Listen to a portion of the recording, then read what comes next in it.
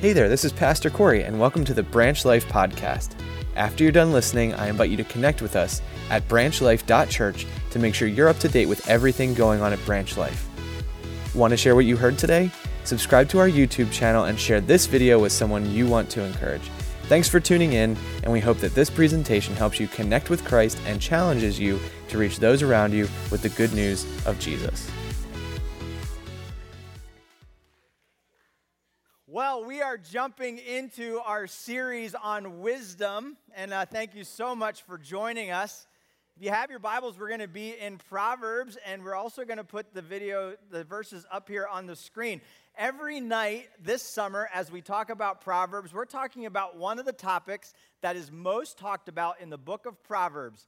And Proverbs helps us to not make a good decision, not just make a better decision, but to help us make the best decision possible. As a matter of fact, if you're good at being wise, you have the superpower ability to make the best decision every time, and that is life-changing. The topic that we're talking about tonight from Proverbs is, you guessed it, money. We're talking about money. Now, we've already asked the question, who wants more money? And most all of you, except for Brad over there, raised your hands. You guys were ready for some more money. And just follow this out a little bit. And I just want to lay this down right as we get started. If you are a follower of Jesus, there's something you need to understand this evening. Everything that you have, and every breath that you take, and every dollar, peso, or yen that you own is a gift from God. He has given it to you, and He's asked you to honor Him with it. Now, I spent big money on these children that were up here.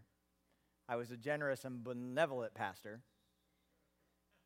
And I've asked them to honor me with the money that I gave them. But how long do you think the kids are going to think about that? You think they're going to ponder that? And they're going to make a pros and cons list. And they're going to say, you know what, I could do this, and this would honor Pastor Josh, but if I did this, it would really honor Pastor Josh? Or the first time they see candy or a toy, those dumb LOL dolls, a new app for the iPad, is that money just going to go?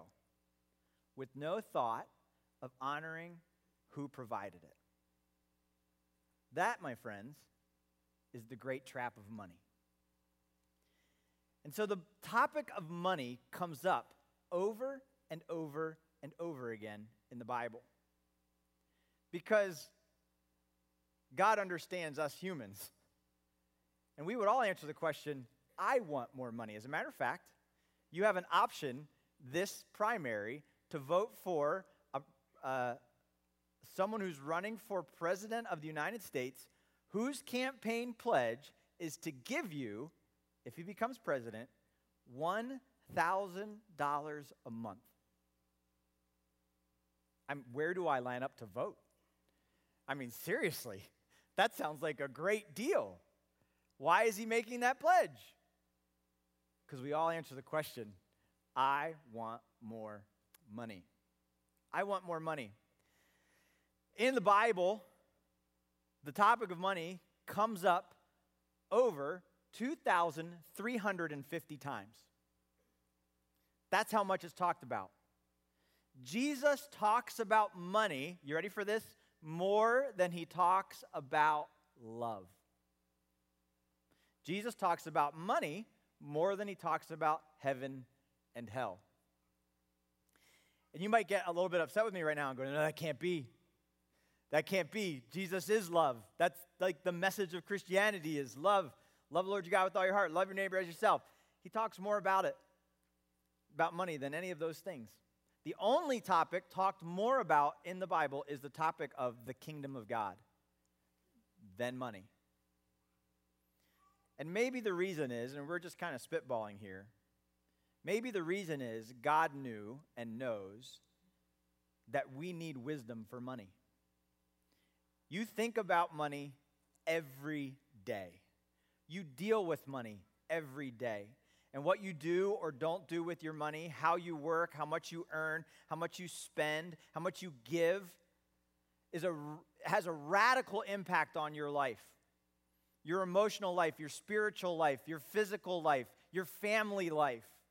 We need wisdom on money. Imagine this. Imagine being able to make the best financial decision every time you make a financial decision. The best one. Wouldn't that be amazing? Wouldn't that be awesome? Wouldn't that put you in such a different spot than even now where we're at? And you might be making good decisions with money. What about making the best decisions? And that's why in the book of Proverbs, money comes up over 100 times, just in the book of Proverbs. 100 times. I don't have all 100 of the verses represented here on the chart, but here are a lot of the big buckets where the topics land. It's talking about money, talking about the wealth of wisdom or the worth of living a righteous life 19 times. Talking about wealth and its relation to hard work, that comes up 15 times. There are 6 proverbs about honest and dishonest gain. There are 10 proverbs just about greed, 8 about giving, 14 about the rich and the poor, and 12 proverbs that are connected to debt, lending, and investing, or leaving an inheritance. And that's not even all 100. We need wisdom on wealth. So lean in tonight. We're going to have a discussion about wisdom on money, and hopefully it impacts us financially in an extremely positive way. And tonight is not a ploy to get money for Branch Life Church. As a matter of fact, that request for money is one of the top reasons non-church people don't go to church. I don't go to church because they're always asking for money. And so tonight, I'm taking the ask off the table. I am not interested in you emotionally or being guilt-driven to give more money tonight. Please give only what you plan to give unless you absolutely hear from the Holy Spirit this evening. And if you hear from the Holy Spirit saying, you know what, I want you to be more generous in the arena of branch life, I want you to take that thought home and pray over it before you take action on it. Tonight, what I want to have a conversation on is making better money decisions across the board in all of our lives, in every arena that money touches. And I think that was the hope of Proverbs. When King Solomon, the wisest man who ever was and ever will be, gave advice to his sons, he wanted them to handle money well. And by the way, he had quite an inheritance to hand off to his sons. And so this evening, with the time that we have remaining, we're going to look at the top 4 Proverbs on money. The top 4 Proverbs on money. Who picked the top 4? Yours truly. So they may or may not be the top 4 in real life, but they're my top 4 this evening that I think we all need to know and we all need to understand. These are the top 4 Proverbs for handling money that will radically and drastically change our financial situation if we follow the wisdom that is given here. So let's jump into the first proverb that you need to know about money tonight.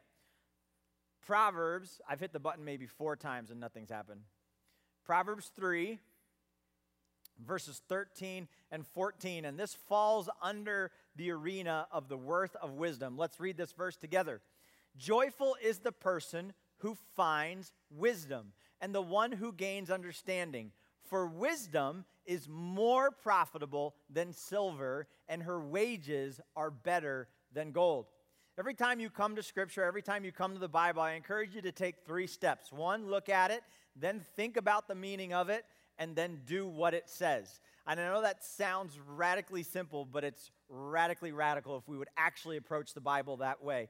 So as we just simply look, we start to see what's the topic here, what comes up over and over and over again.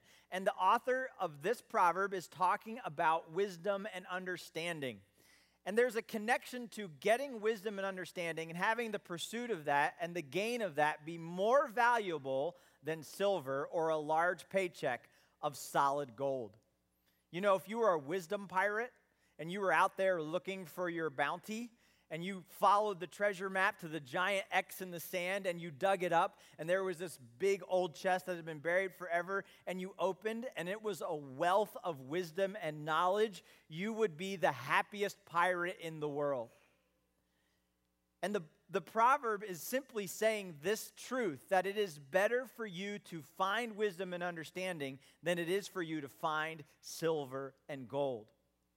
Let's just kind of lay out the meaning of this in sort of a modern statement, in a way that we could understand, something that we could even tweet.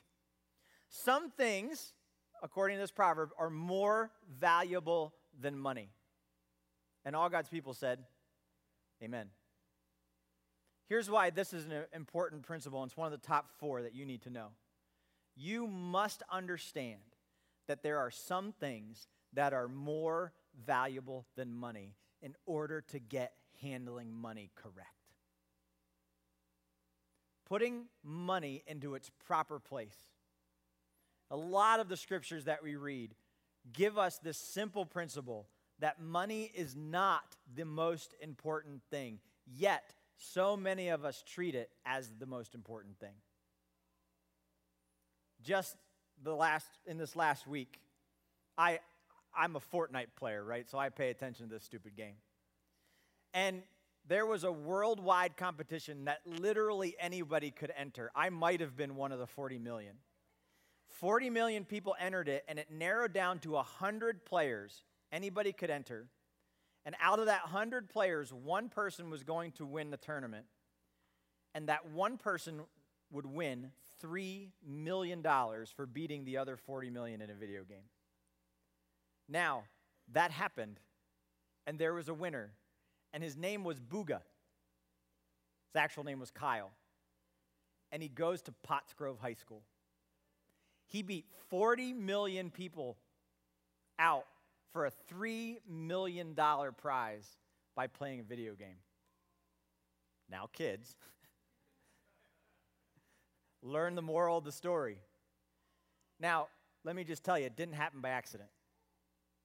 This young man did not just stumble onto this championship.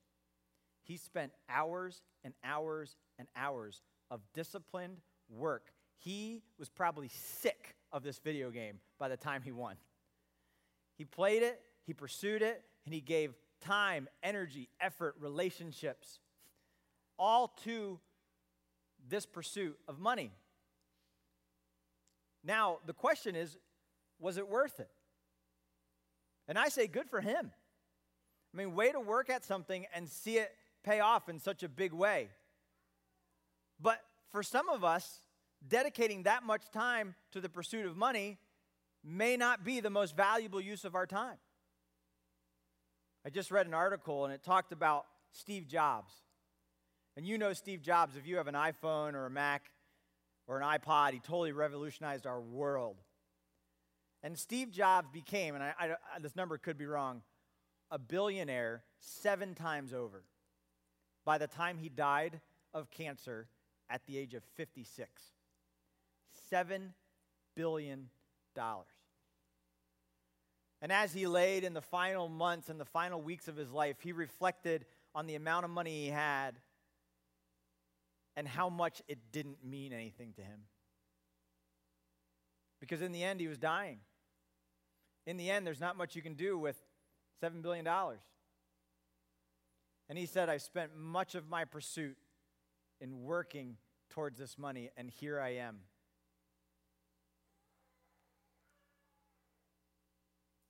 Not being able to do anything with it.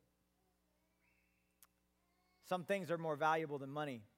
Now, the proverb is very specific about what is the most valuable thing, and the fear of the Lord and wisdom are on the top of that list. So what's more valuable than money? What should I care about more passionately than my paycheck? What should I pursue in a greater, more, and give more effort towards than pursuing financial gain? You should pursue wisdom. Run after it. And it's simply this pattern. If you understand and fear the Lord, The Bible says that that is the beginning of wisdom. And wisdom is the ability to make right choices. So if you fear God and you honor God and you care about what God thinks, then through wisdom, you will be able to make the correct decision, the best decision with your money every time. And how often do we consider God when we are making a financial decision? But that's exactly the point of this proverb. Some things are more valuable than money. The fear of the Lord and wisdom top that list. And these are some other proverbs. If you get some time and you want to write those down and look those up, they tell us a little bit more and hash this out in other ways. Verse number 2 in Proverbs number 2, here's a question that I want you to ask yourself. How do I know if I'm pursuing wisdom and the fear of the Lord, if money is more important to me than my relationship with God? Ask yourself this question. Does my pursuit of money interfere with obeying God? Does my pursuit of money interfere with obeying God? And this is a challenging question if you really start to unpack it a little bit, because it really puts to the forefront the crux of the matter.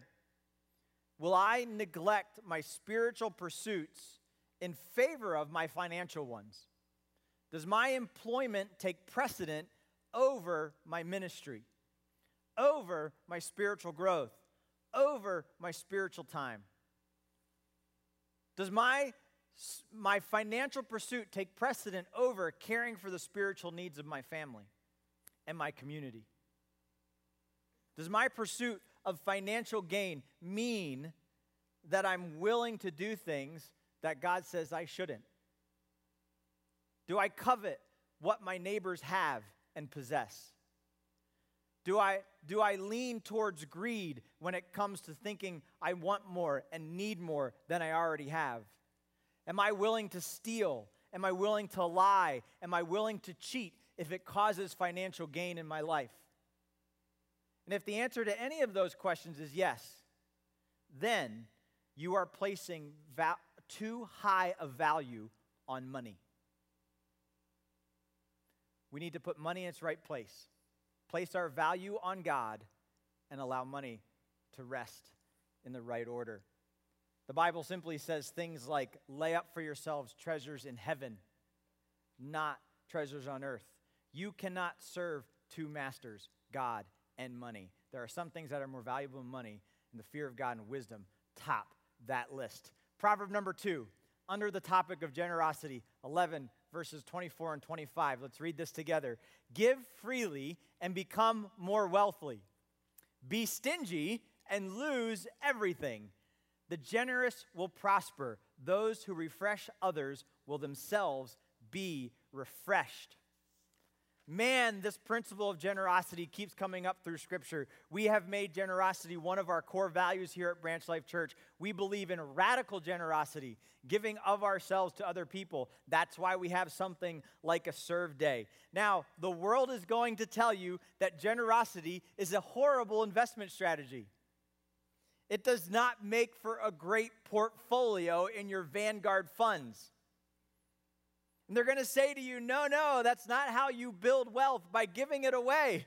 It's not how it works. But the Bible says that generosity is the best investment strategy. There is nothing better that you can do with your money than be generous with it. Can I say that one more time? There is nothing better that you can do with your money than be generous with it. Look at the proverb. Give freely and become more wealthy. Sounds like an investment strategy to me. Now, how does that work? God only knows. God only knows. But it works. But it works. Now, the opposite seems to be true. If you save it, if you're stingy with it, if you hold it back, you'll lose everything. You'll lose everything. The generous are the ones that prosper, and those who refresh others will themselves be refreshed. Let's put it in a tweetable phrase. You can't outgive God. Just try. You can't outgive God, and I double dog dare you to try it. You know, if you've ever kind of given up on working out for a while, you're just going to start getting into a workout routine. It could be all kinds of things. Let's just pick on push-ups. And so you decide that for whatever reason, you're going to become a good push-upper. And you said, you know what, I'm gonna start wrecking this push-up thing. And so on day one, you get down, and this is the day where they say you need to test yourself and see how many push-ups you can do before you're completely exhausted. And this is going to be your baseline. This is going to be your starting point. And so you're going to be a good push-upper, so you go to day one, you get your little counter ready, you put it right down there where your nose can hit it. I don't know if that's a thing. And then you go down to do a push-up, and you get to push-up number 4, and you're like, I can't do any more. And it's 4.5. 4.5 is your starting number. Now, you start every day trying to do more push-ups. You have a couple little workout routines that you do, some exercises and stretches, and every day you come back to your push-ups and you do 4 reps of 2, and then you do 3 reps of 3, right? And then you build through the week, and you get to that same day a month later, and you go to count your new baseline, and all of a sudden you've gotten to 16 push-ups. Wow. Keep it up for another month. Now you can do 30 push-ups without stopping. Keep it up for another month. All of a sudden, you can do 40 push-ups, then 50, then 60, then 100. Seems like the sky's the limit. It seems like you can't going. I believe that we need to work on our generosity in the same way. I'm asking you tonight to work out your generosity muscle. And tonight, you might have to start small. You might have to say to yourself, I don't know. I don't know about this investment strategy thing. I got things I need to do, places I need to spend money on, candy I need to buy, kids I need to feed. But start small. Find someone that you can bless. Meet a need. Be generous and give it away. And then repeat the exercise. Give that same amount away again and again. And do it every day for a week. Give yourself a rest day on the generosity muscle, and then come back to it. And what you will find is that as you practice the habit of generosity, your generosity muscle will grow. And you will be able to give away more than you thought you could. And as you start a consistent pattern of generosity and giving in a generous way, as you test God in this phrase, you will find out that He will not only allow you, but He will enable you and empower you and provide for you to be generous in ways that you thought you could never be generous. One of the greatest joys in Christianity is the ability to be generous with other people without asking for anything in return. We get to love our neighbor. We get to love our God with all our heart, soul, and mind. And some of my favorite moments in my marriage are times when my wife and I have come together and we have had the opportunity and the blessing to give to somebody else. My wife and I are both savers, and that's a nice thing to have in a marriage relationship. And so we're kind of like stingy with our money.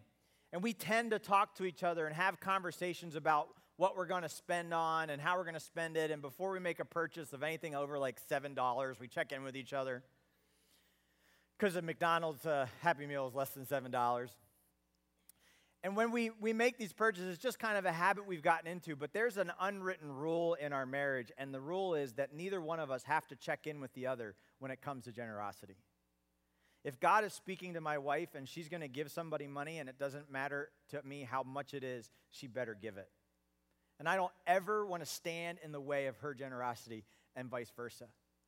And there's a reason that there's no limit, no financial limit on the amount of money my wife can choose to give away. And the reason is you can't outgive God. And I believe that. And if my wife decides to give a significant amount of money away because she's been moved to generosity, then I know that God will provide above and beyond what we need. And there are financial situations in my life that I cannot explain. And my only explanation of it is you can't outgive God. You can't outgive God. Just try it. Just try it. One of our greatest privileges being able to be generous. And what if, let me kind of just say this to you too. You already have all the resources you need to do whatever it is God has called you to do. You already have it. So let's stop asking God for more money And let's just ask God for more generosity, because we already have it. If every American Christian decided to give generously and sacrificially to God, we would be able to pay for every ministry that exists in full already, and then we'd have plenty left over to do more. We'd be able to reach the masses, but sometimes God's not moving through us because our fist is closed when it comes to giving. So here's the question. When it comes to helping others, am I more concerned with cost than compassion? When it comes to helping others, am I more concerned with cost than compassion? Christian, let's be more compassionate than we are concerned about cost. There's one other area this is an area that we're going to be working on as a church. And we are looking to reach out and be compassionate to our neighbors. And we're happening to do it on one day. This isn't the only time of the year where we're going to serve. We actually ask our small groups to regularly take a night off from having a group to go serve in some way, shape, or form. And we hope that our groups are serving regularly in the community through whatever connections you have. We support that, we celebrate that, and we cheer that on. But we're taking a moment where we can come together with all of our groups and all of our people and serve. And I want to just kind of give you a hint tonight on what some of the projects are that we're talking about. We don't have them all finalized. We're in the process of talking to quite a few of our neighbors about what we can do. And tonight we're getting together with our small group leaders, and we're going to brainstorm a little bit and make some commitments. And if you want to sit in on that conversation, you can. It's going to happen about 10 minutes after the service. But we visited the Genesis Pregnancy Center in Pottstown, and they've been around for a very long time, and they exist to serve moms who are having babies who don't have needs. They provide food, clothing, diapers, medical screenings. They help take care of financial needs, and they just open their doors to anyone who needs it. And we got down and we sat with them, and we said, how can we serve you on Serve Day? And she said, you think some people at Branch Life would just be willing to go door to door and tell people we're here? There are moms that need help who don't even know we exist. And I said, yeah, that'd be great. She goes, we can't get anybody to do it. I said, why? I said, people are scared to go door to door in Pottstown. And I said, not Branch Life people. We're going to go door to door on Sunday morning. It's going to be awesome. Not too early, because we don't want to wake anybody up. But we're going to go door to door. And she goes, you can give us the Genesis, you can give them the information about the pregnancy center, and you can also give them information about Branch Life Church. I was like, bonus. We're definitely making that one of our projects. We can't wait to help and connect with families in Pottstown. And when you do it on Sunday morning, guess where they're not? They're not in church. So you know you're talking to someone that needs a church. And we can say to them, hey, we love you, this is in your community, and we can be an encouragement to the pregnancy center, and we can be an encouragement to our neighbors. We've talked to several organizations that help serve underprivileged youth in Pottstown. The Pottstown Area Police League, PALS, that serves kids and gives them opportunity to play sports. There's a new foundation that we're a part of called PAC, Pottstown Area Children's Foundation. They do a Christmas party and a food drive at the YMCA. We've talked to both of those organizations, as well as Olivet Boys and Girls Club, and the middle school. And you know what? Almost all of them said, we don't really have a project where you can come do work for us, but we just need some financial help. And I said, all right, maybe there's something we can do about it. And maybe we can do a free will car wash and wash as many cars as we can. If somebody wants to give a donation, we just have buckets out. One for PAL, one for PAC, one for Olivet, one for the middle school, and they can drop it in there, and then we can turn around and go over to Olivet Boys and Girls Club and say, look, we got some money for you. We don't keep anything for ourselves. We just serve our community that day, and we'd be radically generous, way better than having a car wash to raise money for me or for Branch Life. Let's serve our community. That's what we mean by radical generosity. Question number 3, do I have to tithe or do I get to? Do I have to tithe? Or do I get to? We use the word tithe because in the Old Testament, a tithe is talked about something that you are directly giving to the Lord. And it is an Old Testament idea. I don't believe that this carries over in the New Testament. But the tithe in the Old Testament was a 10% number. And if you look in Malachi chapter 3, verse 10, if you would read that passage, it talks about robbing God when you don't give to him generously. God said, I gave you everything that I have, and I want you to honor me with at least 10% of it. Now, in the New Testament, I think that 10% is a great starting off point where we can say, I'm going to regularly give my income to God. But let's not stop at 10%. There's a pastor in California who is a church planner, and he made a commitment to 10% giving to the church. And he said, I'm going to give 10% of my tithe. I'm going to be faithful with that, and no matter what comes, that's going to happen, and that's never going to give, and that's going to remain the same.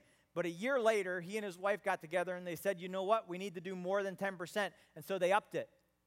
And every year after that, they upped it again, and they upped it again, and they upped it again. And every time they upped it, God blessed them. And every time they gave more, they got more. And they're like, how is this working? God, we're trying to give you more, and we're trying to make sure that you have it.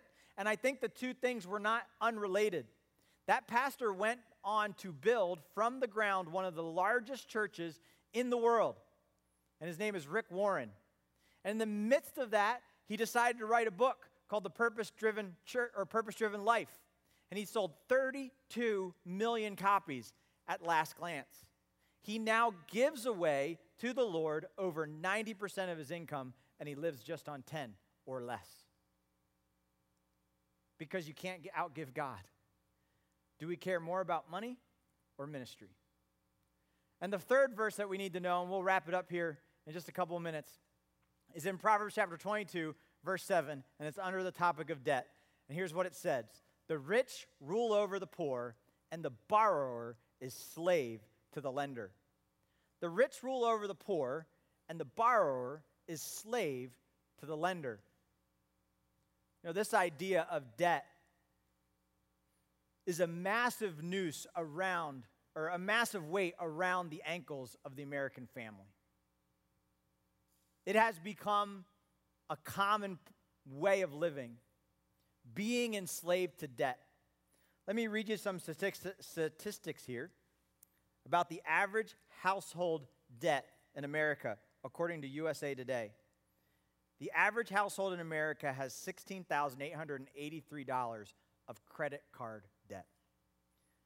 The average American household owes just under $30,000 in auto loans. The average American household owes $50,000 in student debt. The average American household owes almost $200,000 in mortgage loans. If you take the mortgage out and you just add up the student loans, the auto loans, and the credit card loans, 5, 6, 7, 8, you're at just under $100,000 of debt for the average American household. Here's the principle written in a tweetable form. Debt destroys generosity. Debt destroys generosity. If I can challenge you with one thing tonight, would be to commit to living a debt-free lifestyle. You know, there's a resource that I want to point you to this evening and encourage you to kind of start soaking it in. There's a guy who's famous. He's all over the country. He's on Fox News every day named Dave Ramsey. He's got a book that you got to read if you've not read it called The Total Money Makeover. And he simply has a slogan that says, are you willing to live like nobody else so you can live like nobody else? In other words, you're going to have to do everything that you possibly can to spend less, to live on a lower amount of money so that you can pay down whatever debt you have so that you become debt-free. And once you are debt-free, you can now live like nobody else because you won't be carrying the weight of debt around. Debt strangles us. Debt enslaves us. Debt controls us. It destroys us, and it buries us in emotion and anxiety and worry. Debt is like a shackle when you go and try to do things in the name of the Lord Jesus. When you try to give, but you can't because there's so much money going out towards debt. And you start overpaying for things that you should have just either not paid for, not bought, or paid cash for. And his system, everything but your mortgage, but it even talks about how to work with that. He talks about how you can, as quickly as possible, pay down your debt so that you are then radically free to give generously. And we as Christians, we want more money so that we can give more freely, not so that we can live higher on the hog. And so this mission of this program is so important to them that every hour of their radio show, twice a day, they stop and they do what's called a debt-free scream. And this is a super reminder for everyone who's a part of the program. everyone who works there, everyone who's a part of it has to stop. They have to listen so they can refresh themselves in the importance of being debt-free. This is a believer who's talking about, I believe, a biblical principle of trying to live life within your means so that you can live it debt-free. And I want you to see what a debt-free Scream looks like. Oh, you need to make sure you let them know that's not what's driving you, okay? Yeah. Okay. Hey, man, thanks for the call. And you are doing good stuff, man. Doing great stuff. All right, in the lobby of Ramsey Solutions, the headquarters right here, CJ and Lauren are with us. Hey, guys, how are you? Hi, We're great. It's an We're honor to so be here. excited. Well, it's an honor to have you guys. Where are you from? Auburn. Auburn, Alabama. Cool. So are you Auburn fans? I have 2 degrees from Auburn, and he went to I Alabama. have one from Alabama. So is this a house divided? Yes, but we live in Auburn, and we owed Auburn more money, so I always say Auburn won in our household because we owed them way more money. So I just got an email 10 minutes ago that the Auburn Athletic Department has decided to teach our college curriculum to all the athletes at Auburn. And I have heard that, they yeah. just signed it up just this week. So Awesome. very Very cool. Well, congratulations, you guys. You're here to Thank tell you. us your debt-free story. How much have you paid off? $115,000. Whoa! And how long did that take? 34 months. Good job. Making what kind of money? When we first started, it was $63,000, then $86,000, and now $106,000. Way to go. What do you guys do? I teach 2nd grade. And I'm a director at a hospital. Very good. So how old are you two? I just turned 30 October the 1st, and he'll be 30 in April. Way to go. And you're debt-free. Yes. So what was this? Student loans and what else? My car. $10,000 on a car, and then $105,000 in student loans. Okay. So what happened 34 months ago that's got this whole thing started? We got married 3 years ago today. Today is our 3-year wedding anniversary. Happy anniversary. Thank you. And, the next day reality sets in, and you're, had this awesome wedding, and then you sit down with the numbers, and so our debt-free freedom journey began the day after we got married. Yeah, so after the marriage, you sit down, look at the numbers, and you have an oh crap moment. Yep. Oh no! Yeah. What are we gonna do? Sally Mae doesn't care about our wedding. No, Yeah. The they bills kept didn't. coming. Yeah, Yeah. the bills kept coming, so we had to get real with the numbers, and so we did. Very cool. So what did you do? What was your first step? How'd you get this going? Well, we got on the same page, got on budget, and first and foremost, asked God to help. And, We still continued to tithe and trust Him, and He did it all. Very cool. And we had calculated that it would take us a lot longer. yeah, when we first ran the numbers, it was going to take us 66 months, and then God did it in 34 months. He did. Oh, And boom. months. Like cut it in half. Yeah, so you guys got intense, obviously. And how did you get plugged into us? I had taken the class in 2009. I was still in graduate school, and we got engaged shortly thereafter. And so the wedding came, and we paid deposits and things like that. And so the program got put to the side. And then just following your show and Instagram, watching the people do their screams were so inspirational, and it just kept us going through our journey. And so when we got married, he knew about you and had listened to your show on the way to and from work. And we decided to plug in and do the program, and now we lead an FPU course in our home through our church. So Wow. we're Well, thank leaders, you. so I'm sure they're all tuning in. Yeah. Hey, small group. Hey, small group. Very cool. Good for you guys. Very fun. Chris? And do you guys have any words of encouragement for those who maybe during 34 months, I know there was probably some seasons where you were struggling, discouraged, frustrated, like whatever. I'm just going to go back to the old way of life. How did you get through all that? I don't know. Just stay disciplined and keep Yeah. asking God for it, and then He'll make things happen. And you see the results happening, and just stay disciplined. We adopted a verse as well, a Bible verse that we clung to, and we framed it and had it in sight so that we could keep relying on that and relying on God's word, and he did it. What was the verse?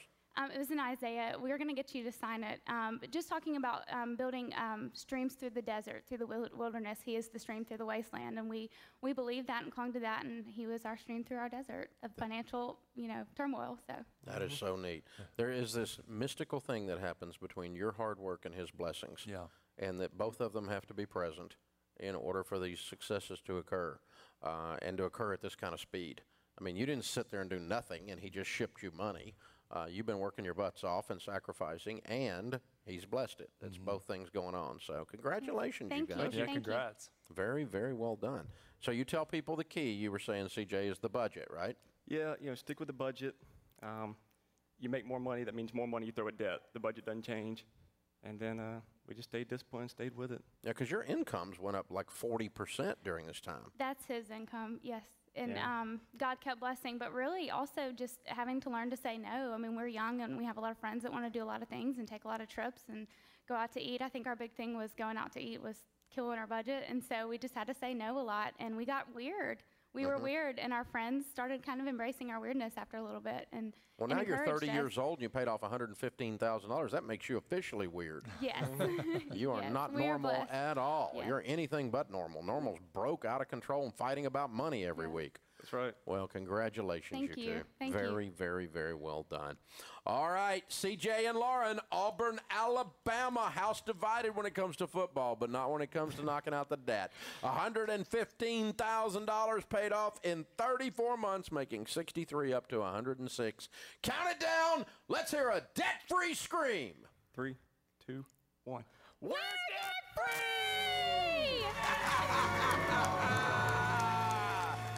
Love it. You know, the neat thing about the debt-free scream is it keeps the goal in mind, and it allows people to keep moving ahead on what's important. And I believe this idea of getting finances correct is extremely important, and it's a very spiritual endeavor. So tonight, if you need wisdom on finances, that's something that you need to be able to take before the Lord. Put money in its right place. There are some things that are worth more than money. Be dedicated to generosity. We want more so we can give more, not so we can get more. And be a pursuer of debt-free living. You know, if you're here tonight and debt is an issue for you and your family, I'm going to leave this book on the stage. I'm not going to watch who takes it. Come up and get it. This is my gift to you. We're going to offer one of the Financial Peace University small groups at some point in our small group rotation in the near future. Jump in on that. And in the meantime, you can just go to the podcast and the YouTube channel and start listening and getting some great advice. But if you pray this prayer tonight, God, give me wisdom on money, He loves to answer that prayer. And He has written over 2,350 Bible verses to help you. So go to Him and go to His Word and conquer this area of money so that we can make the best decision with the finances we have every time.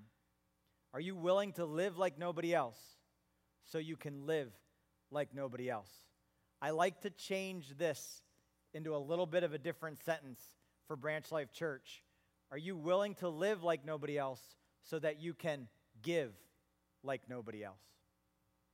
So that you can give like nobody else. Nothing better in the life of a Christian. So if you have a prayer request or a thought, if any of these three verses were challenging to you, understanding that you can't serve God and money, Pastor Josh, pray for me that I put money in its right place in my thinking and my thoughts, and that I would value the fear of the Lord and wisdom. If generosity is something you'd like to get better at and you're going to start doing one push-up a day, help me in the area, pray for me in the area of generosity. If debt is an issue for you and you're willing to share that with us, we would pray for you for that. I would consider that a win if you would openly say, help us in the area of debt. We want to tackle it. We want to go after it. The key is to know your numbers. Know your numbers. Know what you need. Know what's coming in. Know what's going out, and adjust everything according to those numbers. This book will help you do that. I'd be glad to get together with you. We have other people that are good with money in the church. They would help you as well. If those are issues for you, if those are needs for you, go ahead and put those on, and we'll pray for you. In just a couple minutes, we're going to sing a song. We want to ask everyone to go ahead and fill out one of these cards and turn it in the baskets that are being passed out. And if you're a regular attender, if you've decided to follow Jesus or interested in any of these things, we'd love to know that on the card. I want to end with a time of silence prayer connected to our fourth verse. It's a verse that everybody should know, a proverb everyone should know about money. And it is simply a prayer. The author of Proverbs chapter 30 wrote this into the prayer, and it just hit me sideways this week. It's like I read it fresh for the first time. And this is his prayer. Oh God, I beg two favors from you. He's going to ask God for two things. If you could ask for God for two things, what would they be? I'm pretty sure I wouldn't have picked these two things, but this is what wisdom picked. Let me have them before I die, these two things. First, help me to never tell a lie. Second, Give me neither poverty nor riches. Give me just enough to satisfy my needs. For if I grow rich, I may deny you and say, 'Who is the Lord?' And if I'm too poor, I may steal and thus insult God's holy name." I think there's so much wisdom in this prayer. I am not against having a lot of money, and God can choose to bless anyone He wants to choose, and He can reward hard work, and He can reward generosity, and that's an amazing thing. But if our spirit is the spirit of this prayer, man, we're not pursuing wealth for the sake of wealth. And we are trying to be responsible and meet the needs that we have and working hard so that we're not struggling and not able to be generous with other people. We live in a time and in a country where we have so many resources available to us. If we dedicate ourselves to God's word and God's wisdom and God's handling of finances, the sky is really the limit. So I want to give you the opportunity to just bow your head and close your eyes in the quietness of the moment. Either pray these exact words or words like it. And just reflect and talk to God about the areas of finances. And tonight, ask God to give you wisdom in dealing with money, and see where He leads you this week as you have conversations and continue to pray over it. And you'll know when it's time to stop praying when the music starts and we sing our closing song. And during that song, we'll collect the cards. Let's bow for a quiet time of prayer.